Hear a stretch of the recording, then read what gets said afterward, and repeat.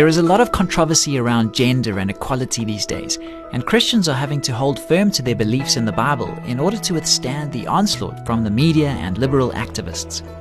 But the Bible speaks of women being made in the image of God, which can cause much confusion because God is referred to as a father, so we assume he is male. On the next Family Matters, we'll offer insights into this interesting and often misunderstood concept. Stay tuned.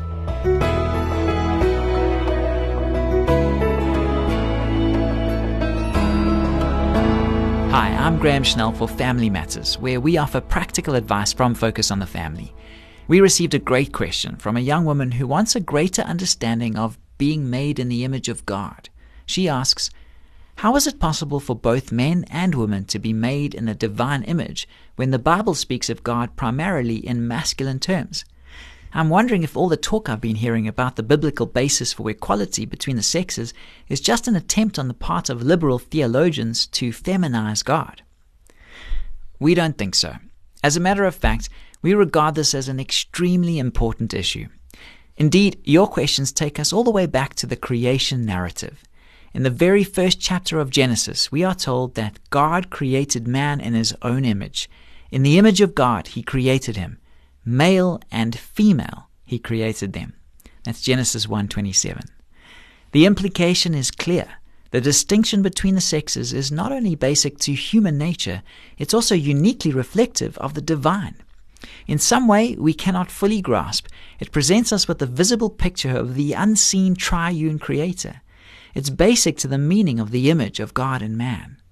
It's crucial to add here that, according to the language of Scripture, it takes both man and woman, or to put it another way, mankind as a whole, to reflect God's image in a complete way. In other words, it wouldn't quite be right to assert that you or I, or Billy Graham or Mother Teresa, as individuals, are adequate to the task of giving the world a balanced, well-rounded, full-orbed picture of his nature and glory.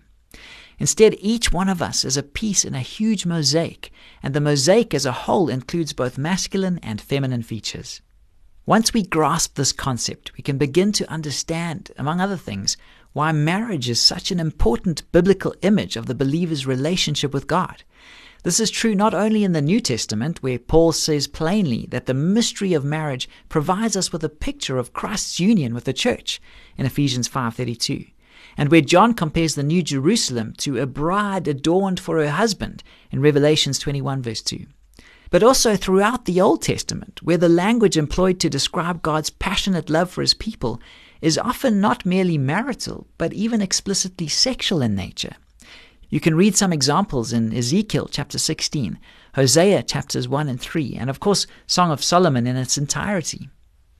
Although it's true that God has revealed himself in the Bible as a father who has many masculine traits, this isn't quite the same thing as saying that he is a male God in the style of Zeus or Apollo or Hermes. If you have trouble grasping this, remember that while the Lord is a personal God, he is neither human nor sexual in nature. There's an important sense in which masculine is not necessarily the same thing as male, at least not when we're talking about God. As we've already attempted to explain, human beings reflect the Trinity in many ways, but there is no single human individual who is an exact image of God. Humans eat and drink, but this doesn't imply that God has to ingest food and water in order to sustain his life. The same principle applies to many aspects of our specifically human maleness and femaleness. Men and women may be different in many important ways, but they are both created in the image of God. I hope that we've been able to help answer your question satisfactorily. This program was produced by Focus on the Family. I'm Graham Schnell, inviting you to join us again for the next edition of Family Matters.